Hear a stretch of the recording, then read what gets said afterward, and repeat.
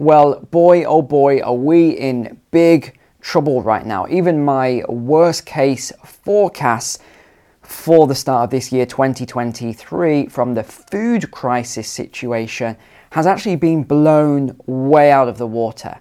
And no, I am not joking. And that's why you'll understand why we're going to talk about these items very shortly. But a number of organizations from the United Nations, World Food Programme, and about half a dozen other 3 or 2 letter organizations have just started putting out these warnings about, well, let's be blunt, Western countries, what they call the wealthiest countries, and having a coming food crisis as a result of, well, a lot of stuff we're going to unpack in this video. So what have we got? Food stamps ending, food supply shortages, crop yield losses, soil quality eroding, food banks over capacity, fertilizer shortage as well as gone up 300%.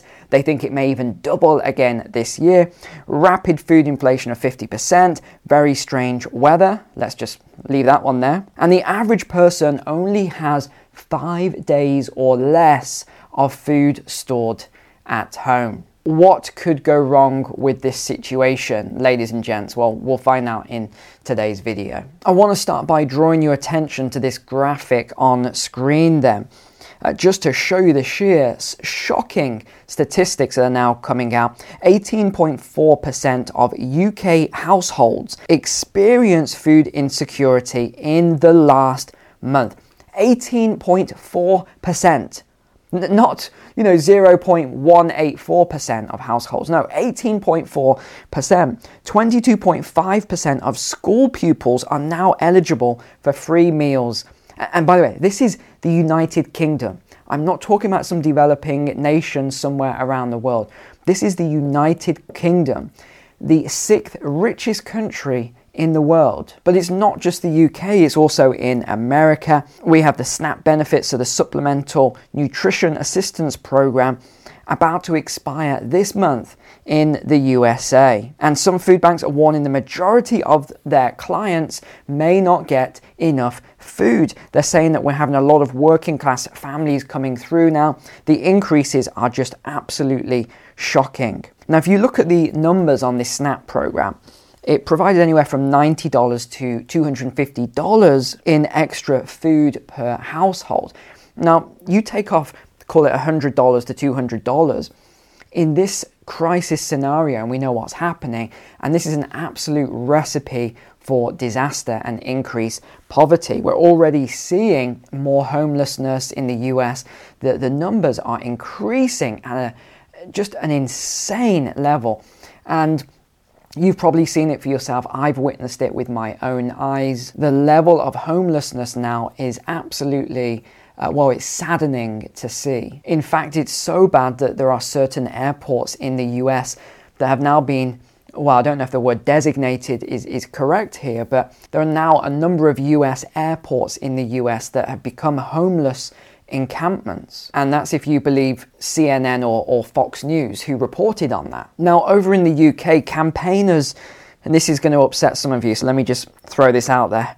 Campaigners have been calling for a £20 uplift to universal credit, so that's for people who receive benefits, to help to buy more food. So just £20, not a lot of money. And the government is being hesitant. They are resisting this £20. But yet, they're happy to spend £250,000 on a rocket that will get fired once in a war zone.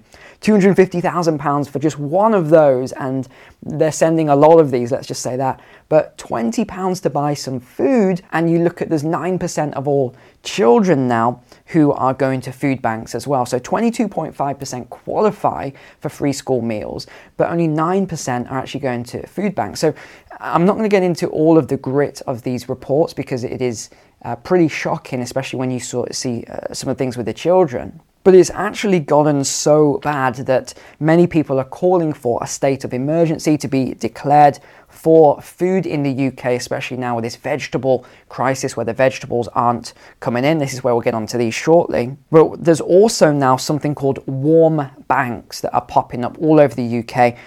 There's already 3,500 of these just in the pilot program, and they are being used. What is a warm bank? This is for people who cannot heat their homes. They simply cannot afford to heat their homes anymore. So these warm banks have been set up, and some of the places even surprised me. So the Royal Opera House in London, the Royal Opera House is now a warm bank. So you can go there, you can get warm if you don't have heating at home. A lot of these places are giving out bowls of soup as well, providing free Wi-Fi and all sorts of other services, warm tea, for example. But even over in the US, this is just one US food bank said they served 450,000 people last month, which was a huge increase on the month before. And they are saying that every month it is increasing exponentially. Now, another problem with, let's come back to the warmth issue here, so the energy bills. In April, remember I talked about this a long time ago, 18 months ago now. I said they're not going to raise this cap again. They're just going to do it temporarily. I don't think they're going to do it again. But we'll see. Let's hope and pray that they do continue this cap, or they do something to help. The way I see it, if they can be sending huge amounts of money to warfare at the moment, I'm sure that they can afford a little bit of money for food and energy for our own citizens, most vulnerable in society, pensioners. They're actually talking about, a report came out, here it is, over 100,000 people are expected to die. So these are excess deaths this winter if help doesn't come for heating. So this is 2023 through to 2024 winter. So that's an additional 100,000 just from this crisis. So in April, energy bills in the UK are set to increase by 73%. 73% to an average of £4,350 per year for an average household. So for those of you not from the UK, an average household in the UK is not like the USA and Canada, these huge houses. An average household is quite small in the UK. It's not 5 bedrooms or 4 bedrooms or something like that. It's a lot smaller. So if you think about that from a numbers perspective, that's £362.50 per month for people, on top of the food inflation, which we know is about 50%, not 15% or whatever number they're throwing out now. On top of as well mortgage bills or rent bills, on top of all of these other costs. It's getting crazy. I remember not long ago when it was about £100 per month for an average house for electricity and heating, and now we're talking £362.50. This is insane. We're also having 50 British pubs closing the doors every single month now. So this is what they are claiming is not related to financial issues basis and things that happened over the last few years. They're saying this is directly correlated to energy costs. But don't worry, because McDonald's is rushing in and taking over all of these pubs. Next, let's look at shortages then. And you'll notice what they're doing at the moment in these supermarkets is where all these shelves are empty of food, they are just putting in loads of extra food to bulk it all out. So visually, psychologically, it looks like there isn't a problem. But if you look a little bit deeper, then you'll see what the issue is here. There are food shortages. I've been warning people about this for 2, maybe 2.5 years now, that this was coming. This is just mathematics and economics. Once you understand how everything works, you understand what's coming next. And that's how I was able to say about vegetables and the greenhouses and the Netherlands and everything else, that we would be in this situation now because of the energy and the fertilizer. One thing I haven't actually mentioned was in the Netherlands that there was a report that came out that said the issue isn't just that the farmers there can't afford the natural gas for the greenhouses, but what they found out, because some of them had done long-term contracts, what they realized once they got the energy in the contracts was that they could sell the gas for more of a profit than they could for actually using it to grow veg with none of the work. So that was another issue that's compounded this situation. So the World Food Programme have said that this is a serious global problem that's deteriorating fast and is only going to get worse. They see no end in sight until 2024 or 25 at the earliest, and that's as long as the conflict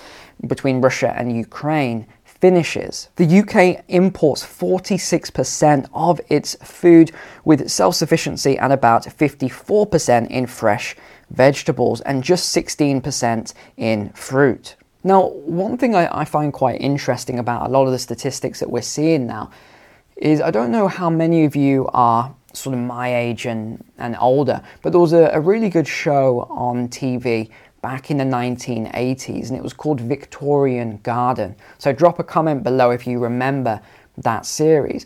But it was they really struggled to find someone that was a old school Victorian gardener. They needed to find a walled garden. So what used to happen was these houses used to have these huge walled gardens, and they'd have a lot of gardeners who would grow. These were real expert specialists, and they would grow fruit and vegetables right through the year. And this way, the big house would always have fruit and veg, and a lot of the excess the workers took home, or they might have shared it with other people. But if you look nowadays, most people are not growing any veg, and even if and I understand why, the metrics there just don't work when you can buy it for super cheap at the supermarket, and that works well when we're not in a crisis like this. But the problem is, a lot of these things people have forgotten. All of this because you remember, societies are built upon knowledge, and then more knowledge is developed, and look at the sciences and technology and things like that now. And we're even having all these convergences of technology that couldn't have existed without these other technologies all developing at the same time. Well, sometimes you have a loss of this information, and we've seen this a lot throughout ancient civilizations, where all of this knowledge has just been lost or destroyed, and everything has to start all over again. And that's actually one of the reasons why I probably have about 50 different books on gardening and farming and all this sort of stuff. Because honestly, I know some of you think I'm a little bit over the top and crazy with these things, but I don't know where the end is. I don't know what's going to happen in the future. I don't know if we're going to go into a massive conflict and you just can't get food, fruit and vegetables brought in anymore. I don't know. No one really knows. We can only guess at this sort of thing. But one thing I do know is that I want to be prepared for these things if they do come down the line. It doesn't make any sense for me not to be prepared. It makes perfect sense for me to prepare. What have I lost by preparing? Nothing at all. What have I gained? Well, I've gained the enjoyment of learning about these things. I've gained the knowledge, and I'm prepared if anything does happen. Now, the reason we've got this stuff on here, I want to read out some of the crazy stuff that I was reading today. Well, firstly, we've got an onion shortage, which is these things here, which is, I mean, I've got loads of onions. I've got so many onions that it's ridiculous in my storage right now. And these have lasted for a long, long time, and they're still in perfect condition. But we've now got Morocco and Turkey and Kazakhstan and some other countries that are now no longer exporting food. Again, something that we knew was going to happen. The Philippines has ordered an investigation into onion cartels. Yes, onion cartels, as nuts as that sounds. And there was even a case of a plane flying in, and the cabin crew were trying to illegally smuggle onions into the country, and they got caught. I mean, this is just crazy stuff. But this article was really interesting. I want to read out to you. It says, food shortages, ? Don't worry, ! Here's some alternatives. Guess where this is going? Drop in the comments because you know where this is going. Beef and other meats. Beyond Meat. Mayonnaise. Vegan mayo. Milk. Soy milk. Okay, soy boys. Cheese. Vegan cheese. Eggs. Beyond Egg. Oh gosh, and orange juice. That's why I've got this on the table. Orange juice, have a guess what they've said to supplement this with. You will not believe. So this oranges, you got your vitamin C. Oh, that's so delicious. Not from concentrate, that's fresh. What do they say to replace that with? Cola. Yes, and you know which brand of cola they're saying to replace that with. Obviously, because they're exactly the same. They're just as healthy as one another, aren't they? We then got butter. And The stuff is just crazy. Butter. They send us all these oil-based butter alternatives. No thank you to the palm oil for me. And then we move on to the farming aspect there. In 1800, 50% of Americans were farming. 1945, 45% of Americans were growing food in their backyard. And I'm pretty sure it was a higher number than that for the British because there was rationing. But now in 2020, only 0.1% of Americans grow their own food in their backyard. In fact, it's so bad with chemicals and other problems in the US now.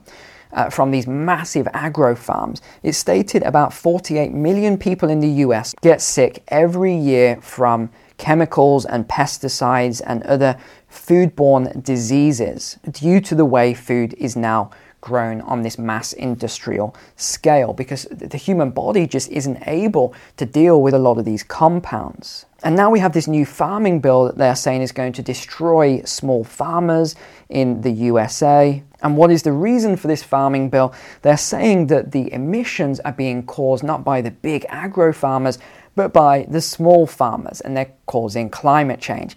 Again, I think that is absolute nonsense, and what they're trying to do here is just destroy small farmers. Just think about it, it makes no sense whatsoever. How could a small farmer create more emissions than one of these massive farms, these agro farms that pump loads of chemicals and pesticides and destroying the soil as well? It doesn't make any sense. Fertilizer last year $510 per ton, this year $1,508 per ton, and this year could double again. In the worst case forecast is $3,000 per ton. Now let me ask you a question. If your food has already gone up by 50%, or it's probably a lot more than that in the last 2 to 3 years, what do you think honestly is going to happen if the fuel that goes into the farm vehicles, the pesticides, all of the chemicals, all this other stuff is going up in cost? The fertilizer doubles again in price. What do you think is going to happen to the cost of your food? And this is why I made so many videos saying get stocked up now on some of the longer life food. There's not a lot you can do about vegetables and things, but that's where the videos come in, where I said, plant your own garden, start growing now. I started 2 years ago because I knew it was going to be a learning curve and I was going to make a lot of mistakes. And that's exactly what happened. I lost half of my vegetables last year easily just from mistakes that I made. So this year I know the mistakes not to make. Now, the other thing that's going to happen to small farmers, so there's another article that's come out, lending, so this is the banking and finance and things like that, set to target small farmers who do not comply with ESG policy. Again, we keep coming back to ESG. This is your environmental, social, and governance. Here's the question. If the farmers, the small farmers, are already not making much of a profit because the fertilizer and all these other costs and the supermarkets won't pay the amounts they're asking, how on earth are they going to start complying with all of this ESG stuff? They're not. It's not possible. So that's why you've got this new farming bill, because it's going to force out a lot of small farmers. And these people that are so crazy, these politicians and high-level leaders, that they think that this is going to stop climate and all the other stuff. It's not. It's just crazy. What you're going to do is you're going to create a food crisis, a hunger crisis globally by these things. Let me ask you, how many of these forecasts over the last 3 years have been incorrect? How many? Just think about that now, because as I'm asking you this question, you'll start thinking to all these forecasts on energy and the conflict and the food and the sanctions and the economy and all these other things. This is going to cause a food crisis. It's going to make it even worse. And I remember when people just didn't believe when I said you're going to see shortages of vegetables and all sorts in the supermarket.